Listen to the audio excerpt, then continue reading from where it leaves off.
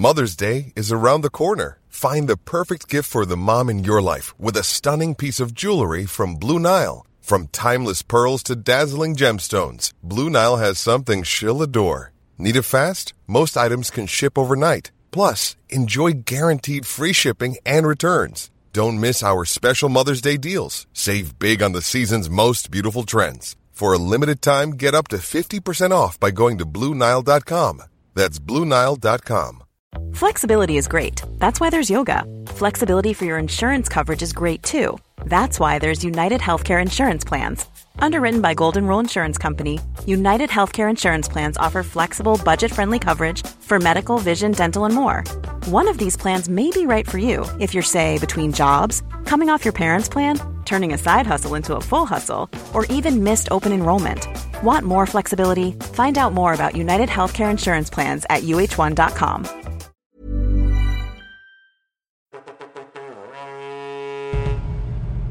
When Diplomacy Fails presents. Hello and welcome to When Diplomacy Fails. Hey guys, welcome to When Diplomacy Fails. Welcome to When Diplomacy Fails. Hello and welcome to When Diplomacy Fails. A project 5 years in the making. The Franco-Prussian War. The 7 Years' War. Of the When Diplomacy Fails special on Napoleon. The Crimean War. To When Diplomacy Fails special on World War I. The Dutch Revolt. To the When Diplomacy Fails special on the 30 Years' War. The July Crisis Anniversary Project. The Swedish Deluges. Britain goes to war. The 1916 To the Franco-Dutch War of 1672. This is When Diplomacy Fails Remastered.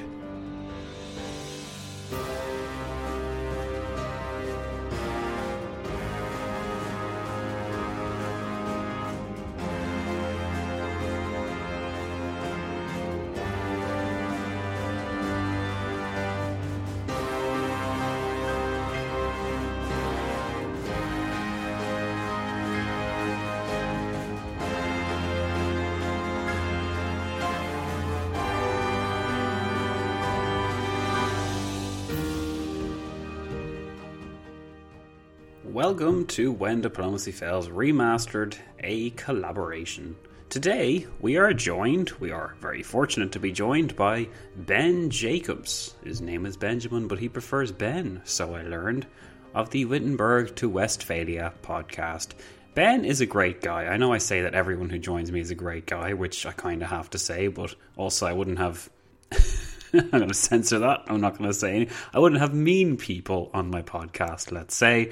I'll only have people I like, or I'll only have people that actually respond to my emails, whichever one. The best is somewhere in between. They are both nice and respond to my emails. But there you go. I'll only email them if they're nice. Anyway, Ben Jacobs is nice, and he does a great job in Wittenberg to Westphalia, covering things and making religious wars interesting, even though they happened, like, in many cases over 1,000 years ago, and bringing us up to speed and colouring in some very necessary details on the likes of wars that I have covered, which we do get into. We cover a lot of interesting details in this episode, guys. Everything from Frederick the Great maybe being a bit of a lovable scamp, as Ben likes to call him, to, well, somehow we even get Empire Total War in there. You'll see it's a great talk. It's a great chat between two guys, two history friends, just shooting the breeze on the mid-18th century and, well, pretty much everything else, because we just can't contain ourselves as well. So I hope you guys enjoy it. Another collaboration episode because, hey, yous are all worth it. So, if you would like to check out Wittenberg to Westphalia, make sure you go to Wittenberg to Westphalia podcast.weebly, that's weebly.com. Upon doing so, upon clicking on the website, you will be transported to a wonderful place, and you'll thank me for it. Make sure you do. Ben's a good guy, he's a friend of the podcast, and he can be a friend of yours as well. That again, Wittenberg to Westphalia podcast.weebly.com. Okay, so let's get right into this. The next voices you hear... Oh, I can't say that. That's what I say for Sean and I. Okay, so after the noise plays, you will hear my voice and you will also hear Ben's. Enjoy, guys. You deserve it.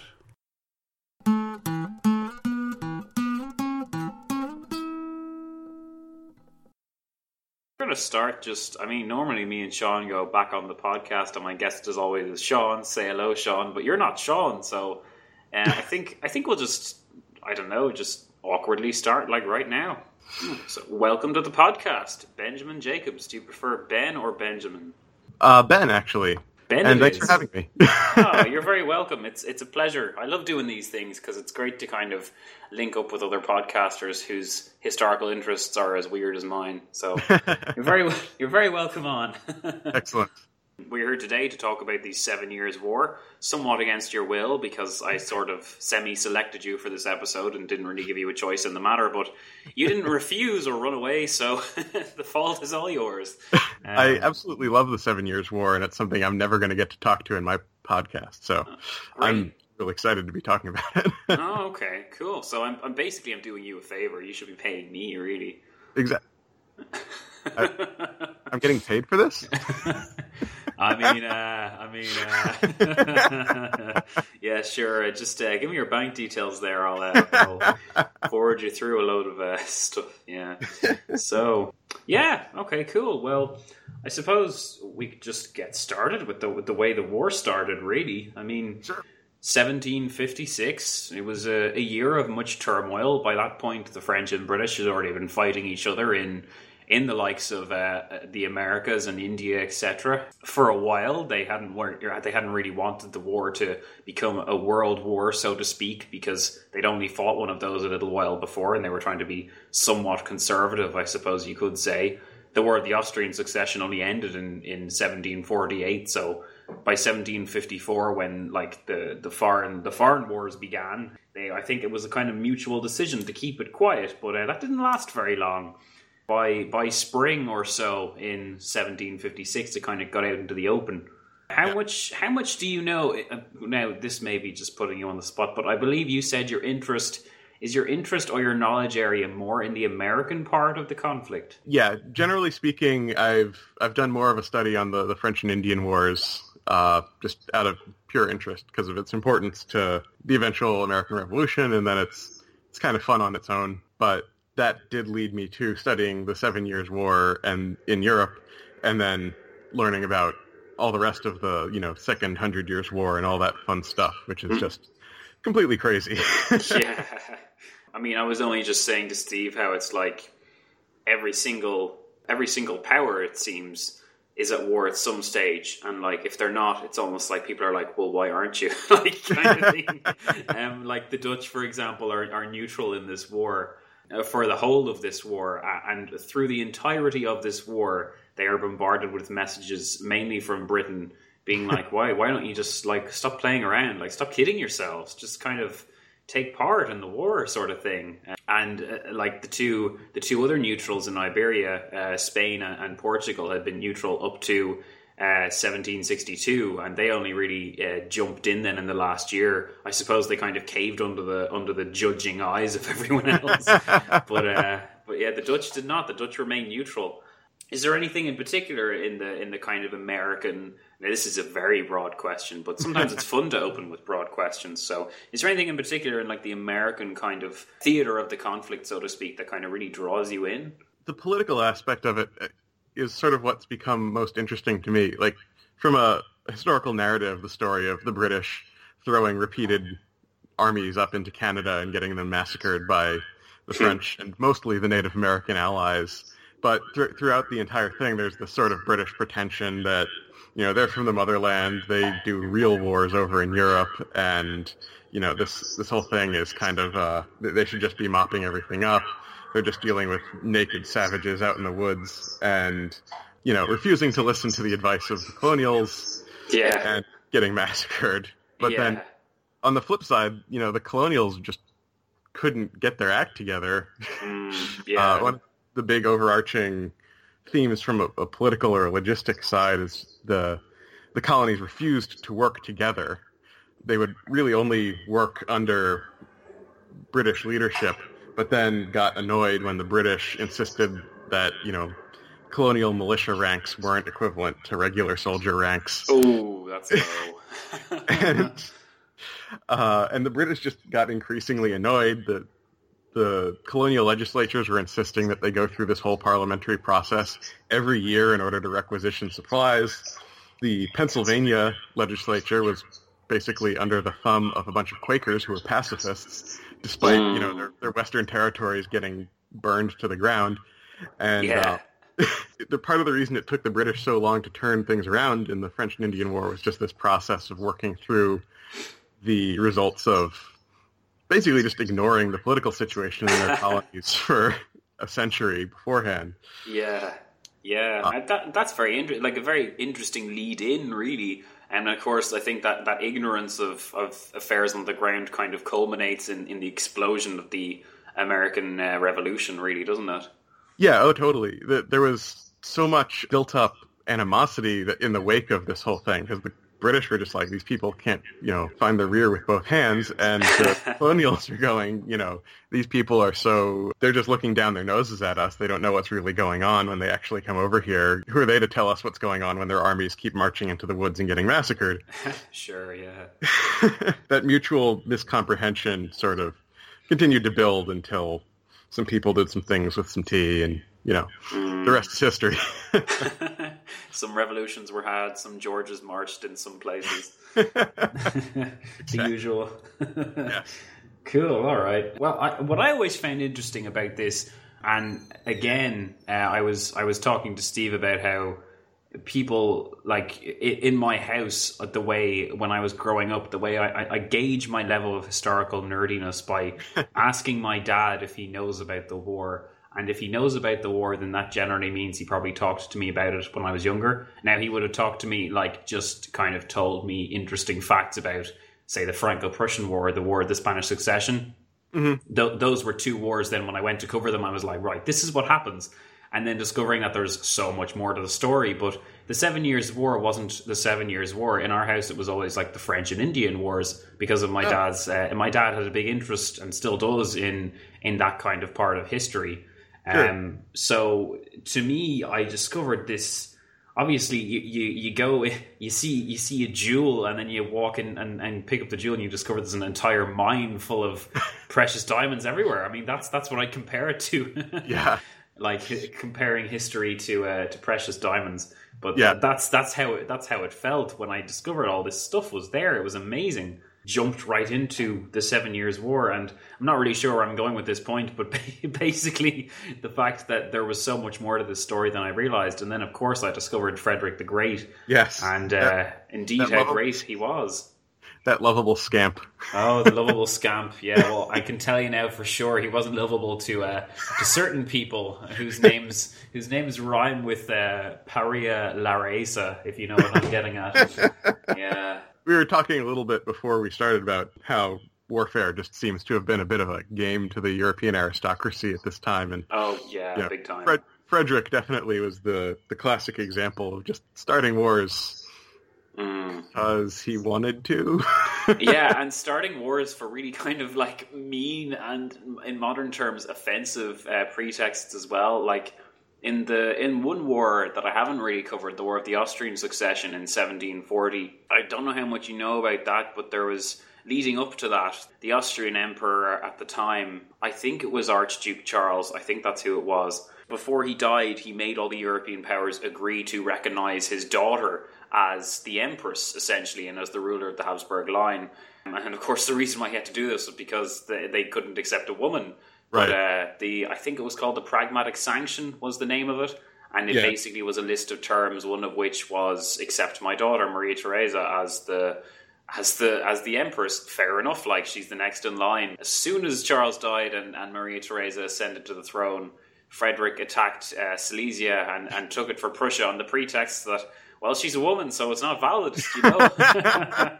So these days that would be kind of frowned upon as an opinion to have of a woman ruling from a position of power. But Frederick didn't really think in terms of PC. He kind of just thought in terms of, I want to expand Prussia, and actually grabbing Silesia in terms of historical significance for Prussia, that was literally grabbing a whole cupboard full of steroids and just chugging them down all at once, because as soon as Prussia did that, it was like never the same. It went from being this backwater in the north of Europe. What's his name? Christopher Clark and Iron Kingdom really kind of points to the grabbing of Silesia as the kind of moment when Prussia, it expanded out of its own natural borders, really, but also it just, like, Silesia in comparison to Prussian land, Silesian land was far better. It had watered, like, Austrian armies and all sorts of stuff, but I mean, that Prussia grabbed it, and then essentially it was like the Alsace-Lorraine effect, I like to call. Maria Theresa was so angry at Frederick for doing this that for the next 20 years, she kind of made it her mission to not only take it back from Frederick, but basically to destroy Frederick for basically saying that she couldn't rule because she was a woman, kind of thing. I want to come back to the Silesia thing, but I think it's just ironic that in the 7 Years' War, Frederick almost got himself ground down to dust by two women. Yes, that is, and in a way, that's like his comeuppance, really, isn't it? Like, yeah. And the two of them as well, they were dead set against him. It wasn't just, oh, we're fighting the war because it's beneficial. Like the famous sight of the Tsarina Elizabeth, it was like the quote was, she donated half of her dresses for the war effort. Right. You'd be thinking, oh, that's not that big a deal. But then you realize she has 15,000 dresses. So that made a bit of an impact on the Russian war effort. Yeah. I said in the latest version of it, I went into more detail, I think, about kind of the animosity really between Frederick and the women that he had scorned, so to speak. And really, this was the chickens coming home to roost. Frederick was in big trouble, and as you said, it was primarily because of these two women. Yeah. France essentially in this war was not all that effective, except for certain critical points, mainly because they were fighting the British, but also because the French had this weird strategy in this war, which probably explains why they lost so much colonial territory. Yeah. But they had this weird strategy of focusing just on Europe, on the understanding that whatever they took in Europe, they could then trade with the British in order to get back whatever colonial stuff they lost. As a result, of course, they ended up losing everything rather than gaining anything at all, because on the planning board, on paper, that made sense because they didn't have a fleet, and they had, the army that under Louis XIV had threatened the entirety of Europe. But now they were under Louis XV, and they just kept bashing their head against freaking Hanover. Oh, yeah. And, the funny thing is, like, Hanover, you wouldn't think it would be that much, but it just embarrassed France again and again. And meanwhile, in the colonies, the British are flinging army after army into the woods and getting it destroyed by naked people with bows and arrows. Yeah. If the French had put in any kind of supplies, maybe things would have been a little bit different. I'm sure it would have been, yeah. The big issue here, I mean, part of it was this idea that on the grand strategy board, this whole idea of focusing on one theatre of war seems sensible and good. But then, of course, on the other hand, it's kind of difficult to supply your colonies when the British Navy are out patrolling the seas like wolves. Yeah. So there's only so much you can realistically do anyway. But the singular focus kind of on Europe meant that when Europe failed, they had no real strategy to fall back on, and boy did Europe fail. Yeah. So I want to go back to Silesia as the cabinet of steroids for Prussian power. Yeah. One of the conventional bits of knowledge about Prussian power is that it was based entirely on military system, which interestingly to me seems sort of like an early version of, mass mobilization, which is something that would put Napoleon's armies over the edge for everybody. And it struck me, I just listened to your original version of the episode. It's one of the things that struck me while I was listening is that there was so much that happened in this war that was sort of like the first time these things that these states' power were so tied to were coming out into the open. And like the British banking system was just like such a key part of their power that they could fund Prussia, wage a war on 3 continents, and come out of the other end smelling like roses, while Russia, which is the largest land power in Europe, was bankrupt. Yeah, big time. Yeah, I mean, they were essentially the bankrollers of Europe. I mean, even in the War of the Spanish Succession I was looking at before, it's like when Britain dropped out of it, it was like everyone else was like, well, now what do we do? Because our essentially our paymaster is gone, kind of thing. And that was a big part of it here.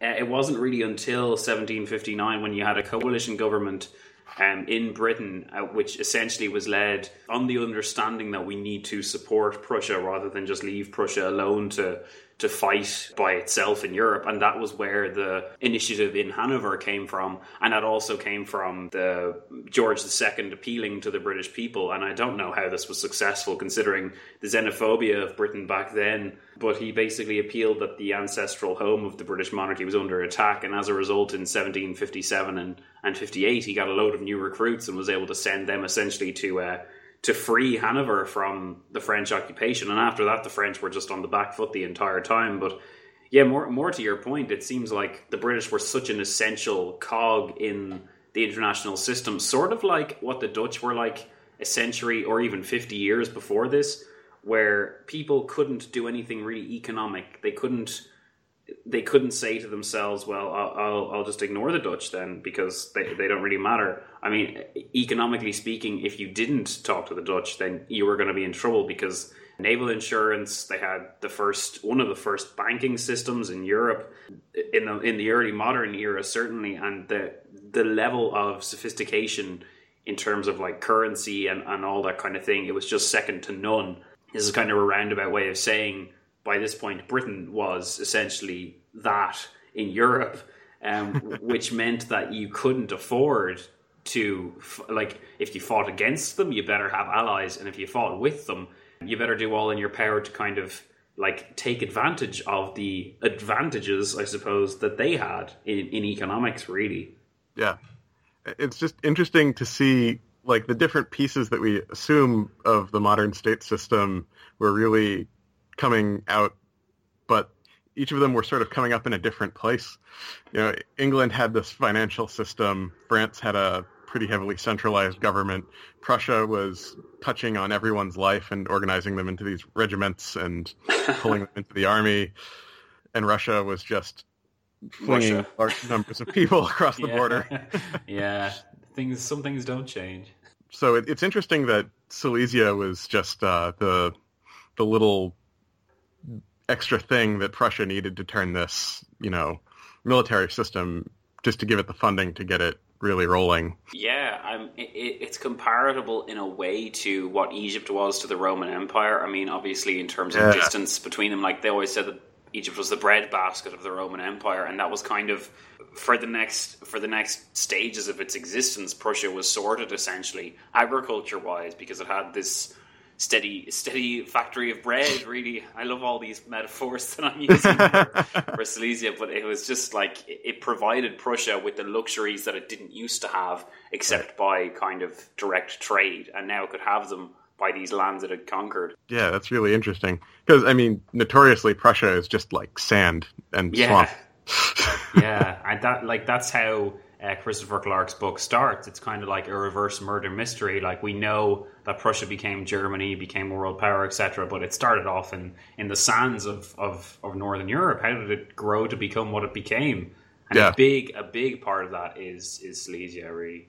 So one thing that always occurs to me whenever I read about the 7 Years' War, hear about it, learn about it, whatever. Here's Frederick the Great in a series of like 2 wars. He takes Prussia from being a bunch of people with very good discipline living on sand to fighting off the entirety of Europe one at a time, just bopping them all on the nose, and ending up super bloody, but still standing at the end of it. And then the next war is the Napoleonic Wars, and Prussia is just, they're not a joke, but they're just a footnote to everything that's going on. They just get blasted through again and again and again. Yeah. And I think in a way you're dead right there, but in another sense, I mean, everyone, militarily speaking, everyone was a footnote to Napoleon for a good time until they kind of figured out what was going on. Like, if you compare you're right though, if you compare the military performance of the Prussians throughout the 7 Years' War, I mean, even in defeat,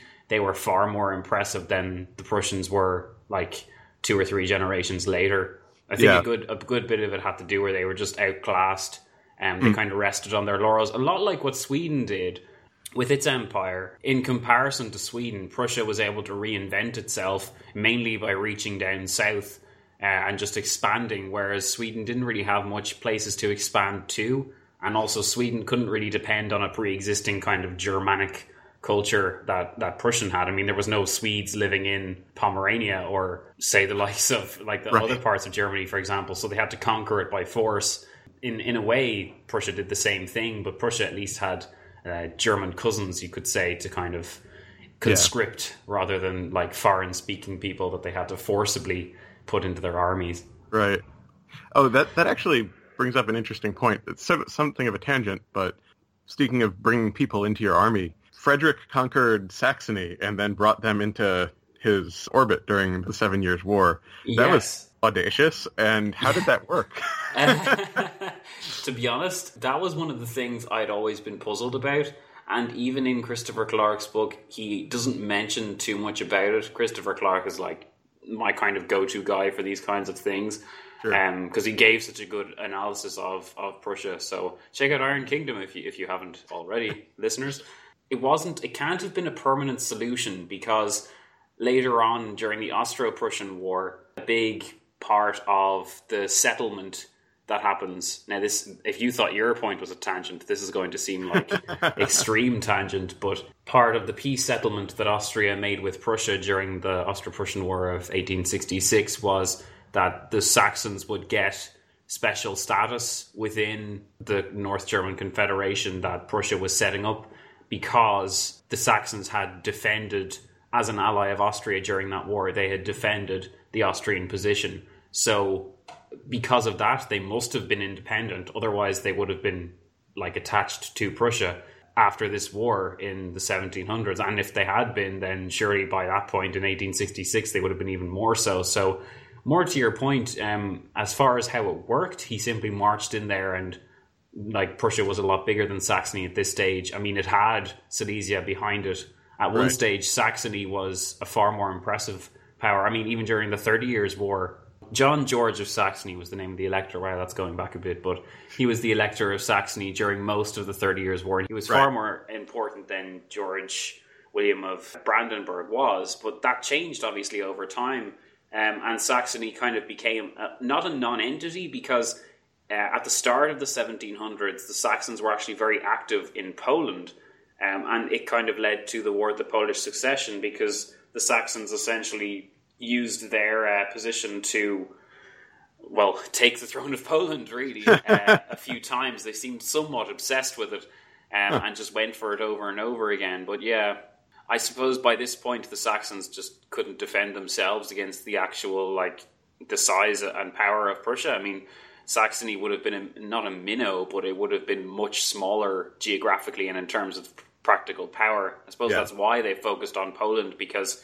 it was a handy way for a German prince to make a name for himself, just like all the other German princes seemed to be doing. Yeah. I think that gets to, the shift from the core of European power in this early modern period away from just hard agricultural productive capacity, which is what it was in the Middle Ages, and into this sort of modern version of statecraft, where you could have a place like Holland, which is mostly water, and tiny, and have them be one of the great powers of Europe. And it's, there's no longer this direct relationship between territory controlled and... When you're ready to pop the question, the last thing you want to do is second-guess the ring. At BlueNile.com, you can design a one-of-a-kind ring with the ease and convenience of shopping online. Choose your diamond and setting. When you find the one, you'll get it delivered right to your door. Go to BlueNile.com and use promo code LISTEN to get $50 off your purchase of $500 or more. That's code LISTEN at BlueNile.com for $50 off your purchase. BlueNile.com, code LISTEN. Here's a cool fact. A crocodile can't stick out its tongue. Another cool fact, you can get short-term health insurance for a month or just under a year in some states. United Healthcare short-term insurance plans are designed for people who are between jobs, coming off their parents' plan, or turning a side hustle into a full-time gig. Underwritten by Golden Rule Insurance Company, they offer flexible, budget-friendly coverage with access to a nationwide network of doctors and hospitals. Get more cool facts about United Healthcare short-term plans at UH1.com.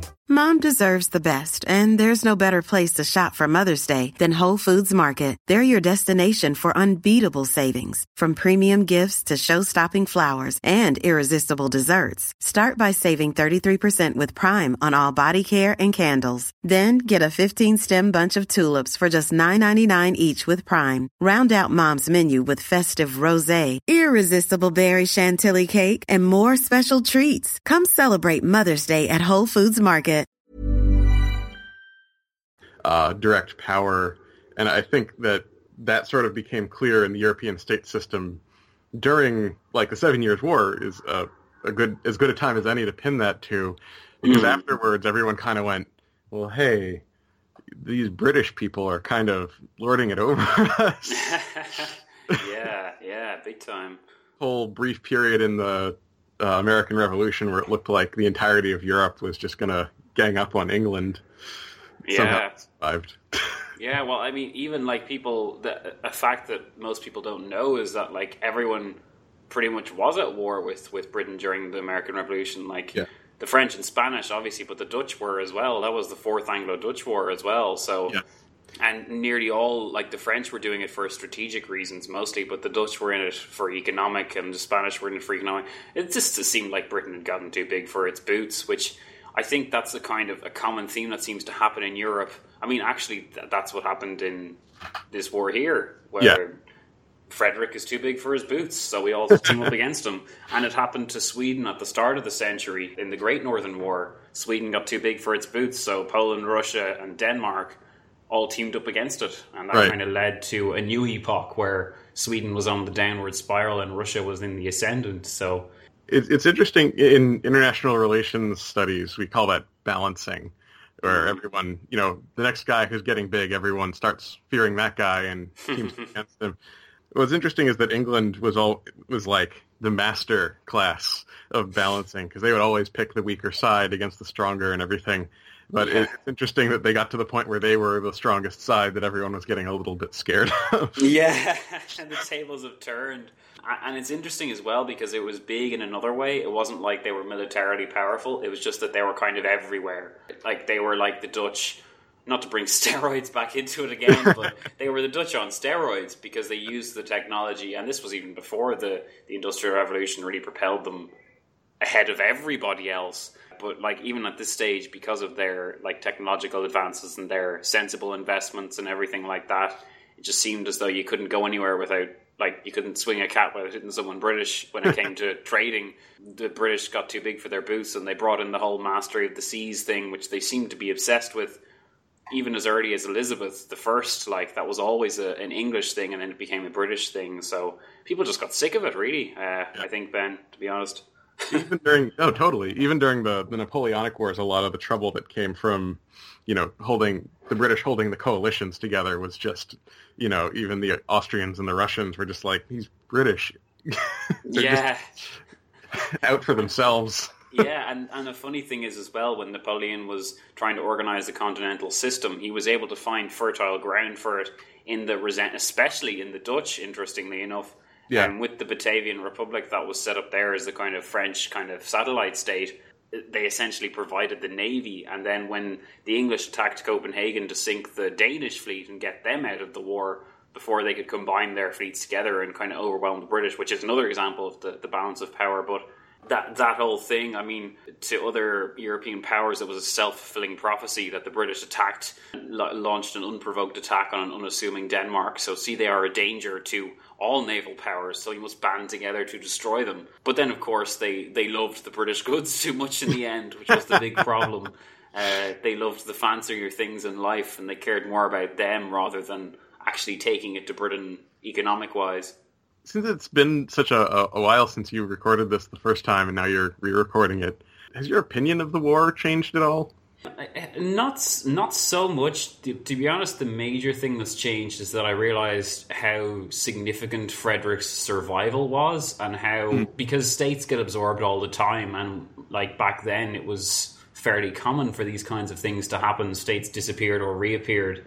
Arguably, had the Tsarina not died and been replaced by a Prussian fanboy, then Prussia may have been subsumed by the combined Austro-Russian forces. Yeah, I mean, just looking at the fact that Frederick just held firm.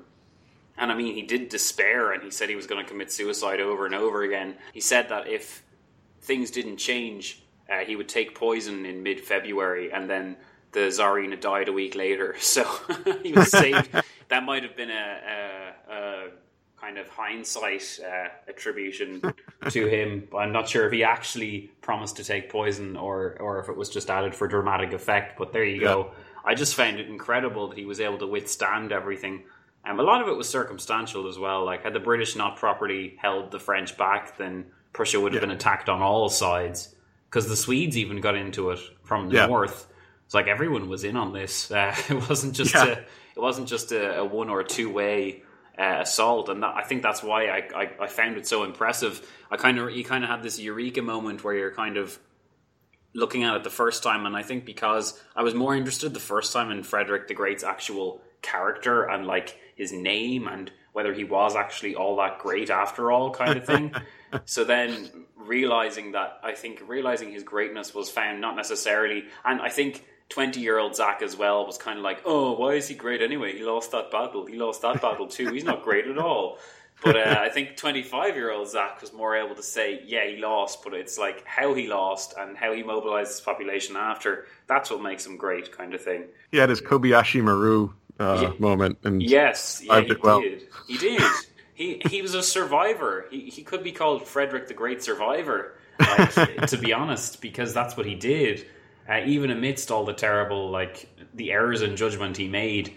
I mean, arguably it was kind of a trade-off, but you could call the seizure of Silesia a risky gamble and an error in judgment, because it pretty much set Austria against him for the next 50 or 60 years, really, until the French started making noise. Frederick the Great Survivor of problems of his own creation to an extent. Yeah, exactly. That's a good way to put him. And in a way, they were mostly of his own creation. It's arguable what wars would have come to pass, but I suppose Frederick kind of seized the moment. He carped the diem, or whatever way it's... Is that the way to say it? I think that's the way to say it. Apparently, I always say that wrong, so I just want to make sure. Which is why I'm great that I tried to say it now. Another thing about his character that I found interesting is that we often attribute... like what I was telling you at the start about how, like, arguably today, the fact that he took Silesia because he didn't recognize a woman's rule, like, that to us is kind of controversial, but yet history has labeled him the Great. And I think it's interesting in a way that I think you could say that that's a skeleton in his closet. And I think it's interesting to find such skeletons and kind of contrast them with other good things he did and give a proper judgment of his character.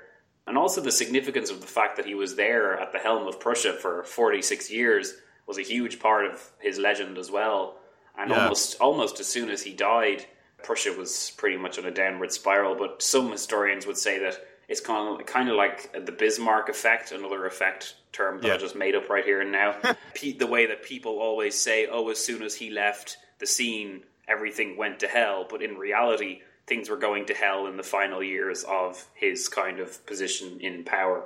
Like in Bismarck's last few years, Russia was so insulted by the fact that it had lost Bulgaria and Germany had kind of acquiesced that Germany and Russia were almost irreconcilable by the late 1880s. And then when Bismarck was gone from the scene in 1890, it was like just the logical culmination of that. And Wilhelm arguably didn't have that much to do with it.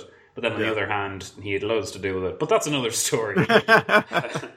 I will say that I do think that one of the strengths of democracy is that you're not so tied to one leader, be they good or bad. You know, you don't have Alexander the Great moments where you're just really tied to this great guy, but he's the only thing holding everything together personally.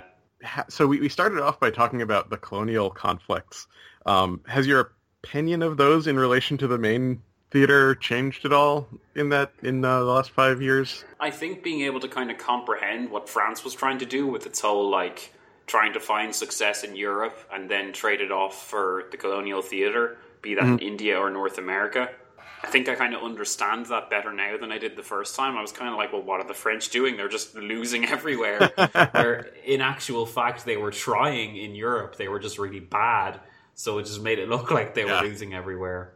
Yeah, in the War of Austrian Succession, they had successfully employed that strategy, much to the chagrin of the colonists, I should say. Massachusetts and the New England militiamen had been key in taking the fort of Louisburg in what's now Nova Scotia. And it was a very bloody thing because the colonists were operating without cannon. It was basically a European-style star fortification. Yeah. But the militiamen, I mean, this isn't so clear now where the New Englanders are all the peaceniks and the hippies, but, back in the colonial days, New England was the frontier that was right up against the Native Americans the most and just had a century or so of conflict behind it. Sure. And they were humorless Puritans. And so, they took Louisburg in this massively bloody, just complete assault, go up the wall, regardless of casualties. Yeah. Took the fort, and then, a year or two later, the British traded it back to France in return for, some concessions in Hanover or whatever. I don't even remember.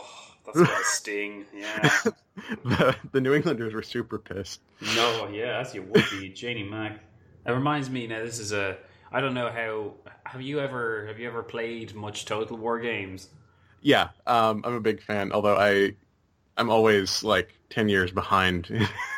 So am I, mainly out of necessity rather than anything else. Like, the most advanced one I'm able to play is Empire Total War, so...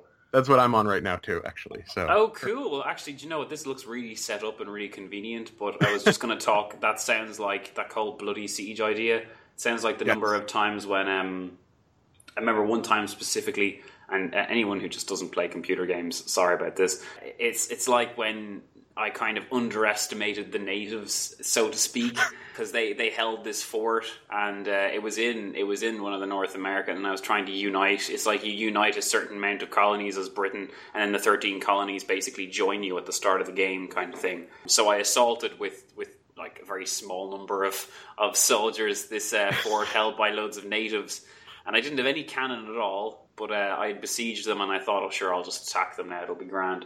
And they absolutely destroyed me. So I think in a roundabout way, it's kind of a lesson in practical terms. I mean, you need to, in this day and age, I think, and this kind of brings us handily into the way warfare changed as well, because the 1700s was kind of like a playground almost of new military theories and everything else. I was talking to Stephen Guerra about this, and he asked me, did I think like military kind of practice changed much over the 16 and 1700s? And I think the big thing was you had kind of reputations and kind of military legends. Like at the start of the 1600s, it was like the Spanish Tercio formations, the kind of squares of pikemen and stuff. The Spanish Tercios, they can never break. They never break, kind of thing. And right then up until they met Gustavus Adolphus. Right, exactly, yes. And right up until they break, and then everyone's horrified. And similarly, you had kind of like, the cannon tactics of the Swedes are like second to none. And then someone outdoes them in cannon, and it's like, oh, what a surprise, kind of thing. Yeah.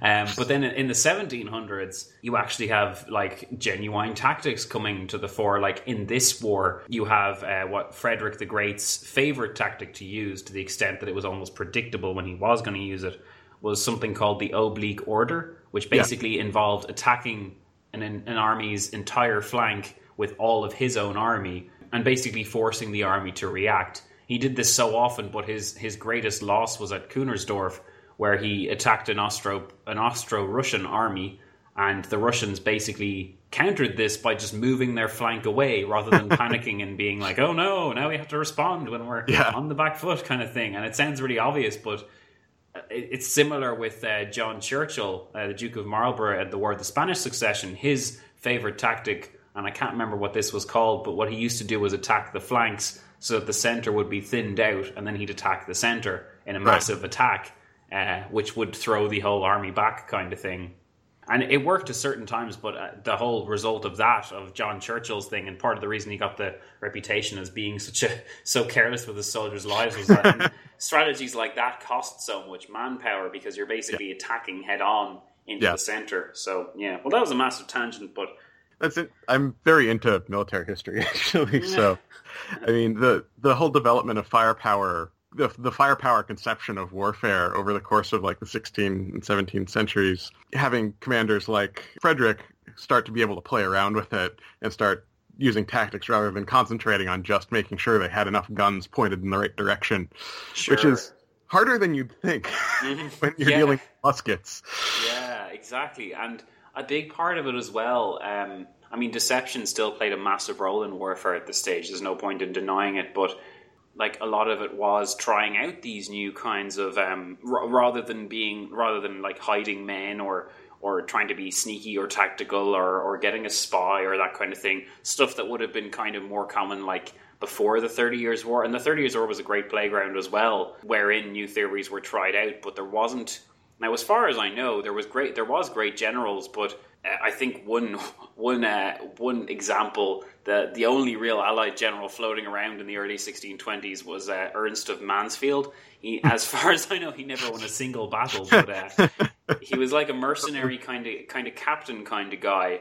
But the Allies went back to him time and again. He didn't really have any kind of tactical imagination. He just tended to rely on the tried and tested methods, which even though they failed time and again, he still went back to the same well over and over. Yeah, but there you go. I don't know, and I can't remember my own point now. The way that warfare changes throughout the centuries, and I think kind of culminates in Napoleon's grand kind of tactical genius with the way that he used men and the way he viewed the battlefield as well. Yeah. And even indeed like Arthur Wellesley, like the Duke of Wellington, in the course of like the Battle of Waterloo, apparently, now I'm not sure, these are the kinds of like things that I think are attributed to people after they're long gone, but supposedly the Duke of Wellington was able to look at a battlefield and like know, like just from looking at it, like the heights of certain hills and like where it would be best to place like certain things, like things that you would normally hire like the likes of engineers or that kind of thing to actually go and inspect. Like he was apparently able to just know these things just by looking at the land. I think that's kind of a bit of a load, to be honest, but some people like taking the likes of military theory and how to use men best and all that kind of thing. I think it's growing during the 1700s, and I think it reaches its fruition then in the Napoleonic Wars, and then ironically, it kind of goes backwards, and then it just turns into a meat grinder by the early 1900s. Yeah, that's a really interesting point. First of all, and there's a lot of reasons behind that. One of the big ones being that no one fought a war after Napoleon for a good long time, and it's sort of a calcification of European tactics when they weren't experimenting. One of the other things is that during this whole period, like, technology was advancing, but it wasn't advancing much. The tactics were advancing, and the way people were using the technology was advancing, but, once you get to, like, Gustavus Adolphus and the birth of firepower tactics and stuff, you're not seeing huge changes. Everyone's pretty much using muskets, which are just a tube filled with gunpowder and a ball. Yeah, very true. It's just that up until, the Napoleonic Wars, the big advancement was like someone put a pointy bit on one end, so they didn't use pikemen anymore. Yeah. And they advanced how they moved their cannons around by attaching horses to them and stuff. Yeah. No, I get what you're saying. It's like there was a saturation in the technology, and it seemed like it was only going so far, so they did the best they could with it, with the result being that invention, rather than technology, reached a kind of peak. And it's almost like people got lazy. Once they invented new technologies, they didn't bother inventing the new... I suppose because technology was moving so fast, they didn't bother inventing the new tactics to go with them.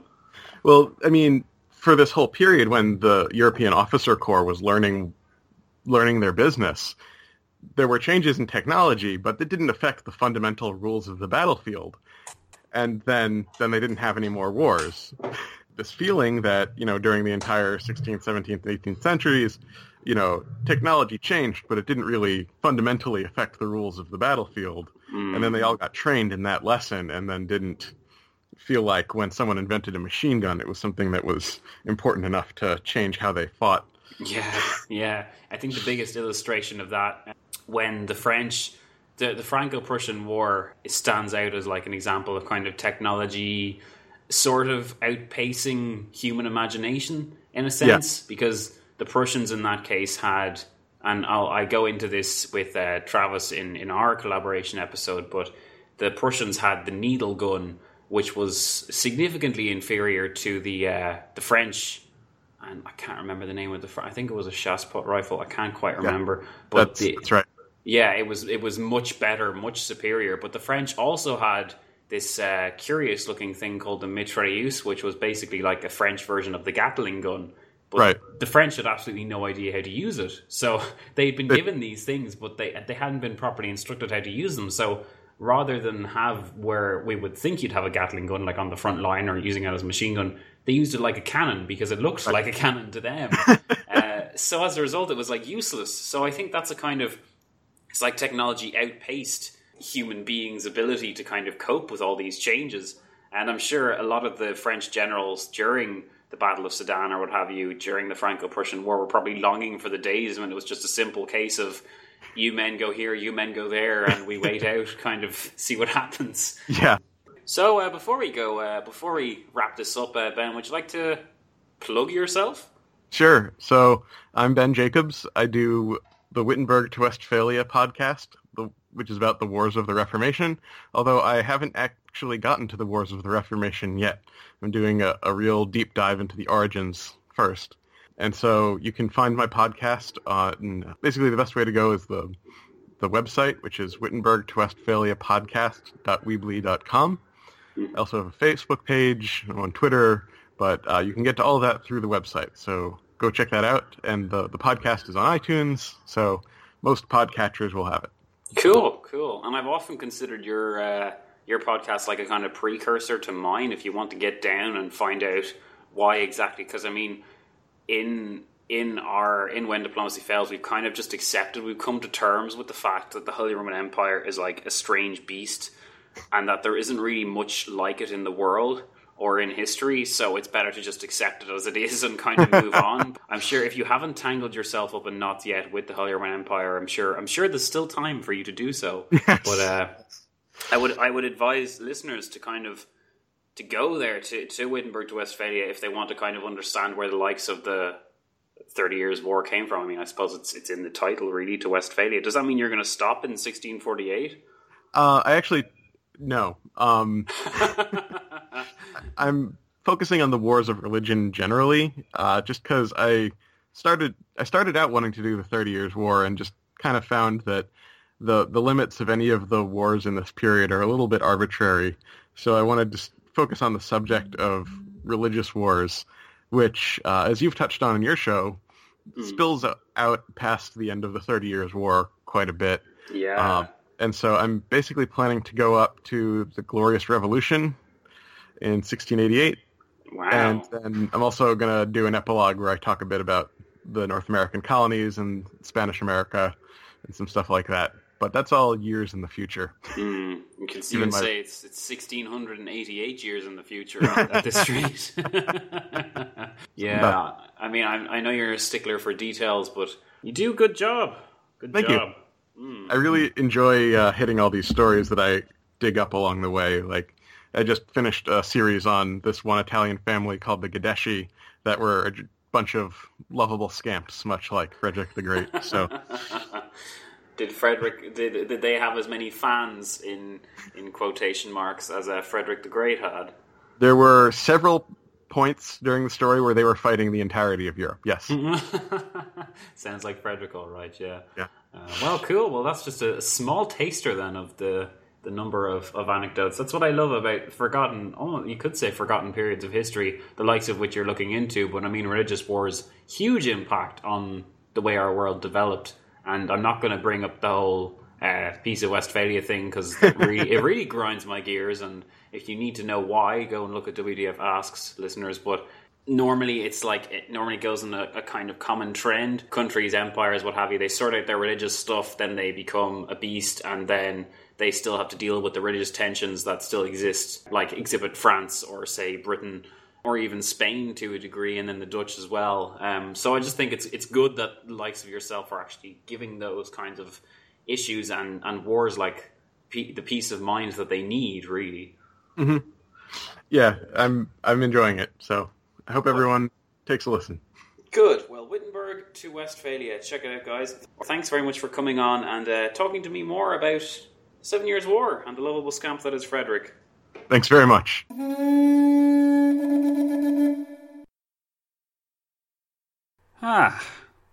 What did you think? I liked that. I really did enjoy that.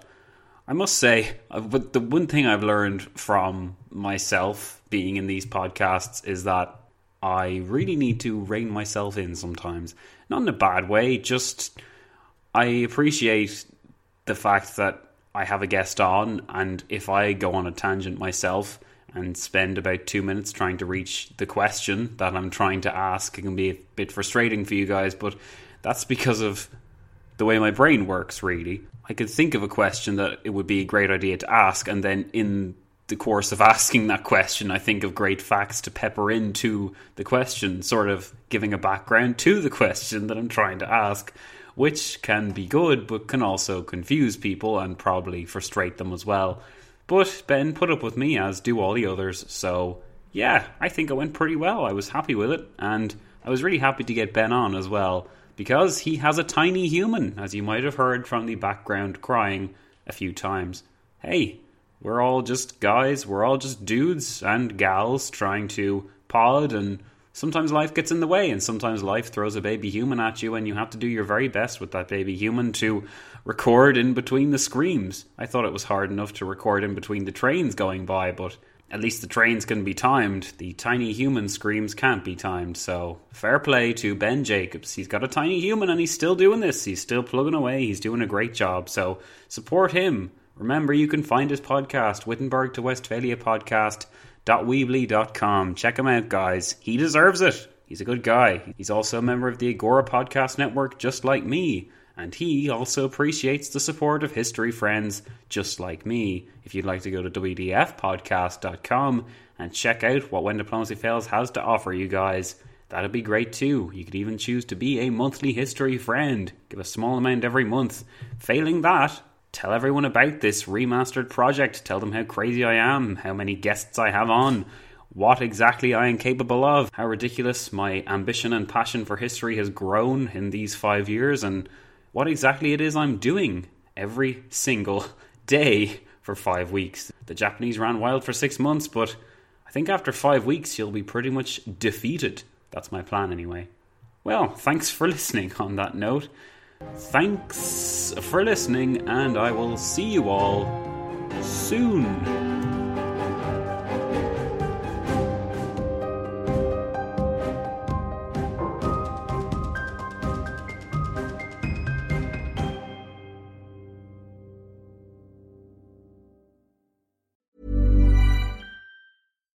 Here's a cool fact.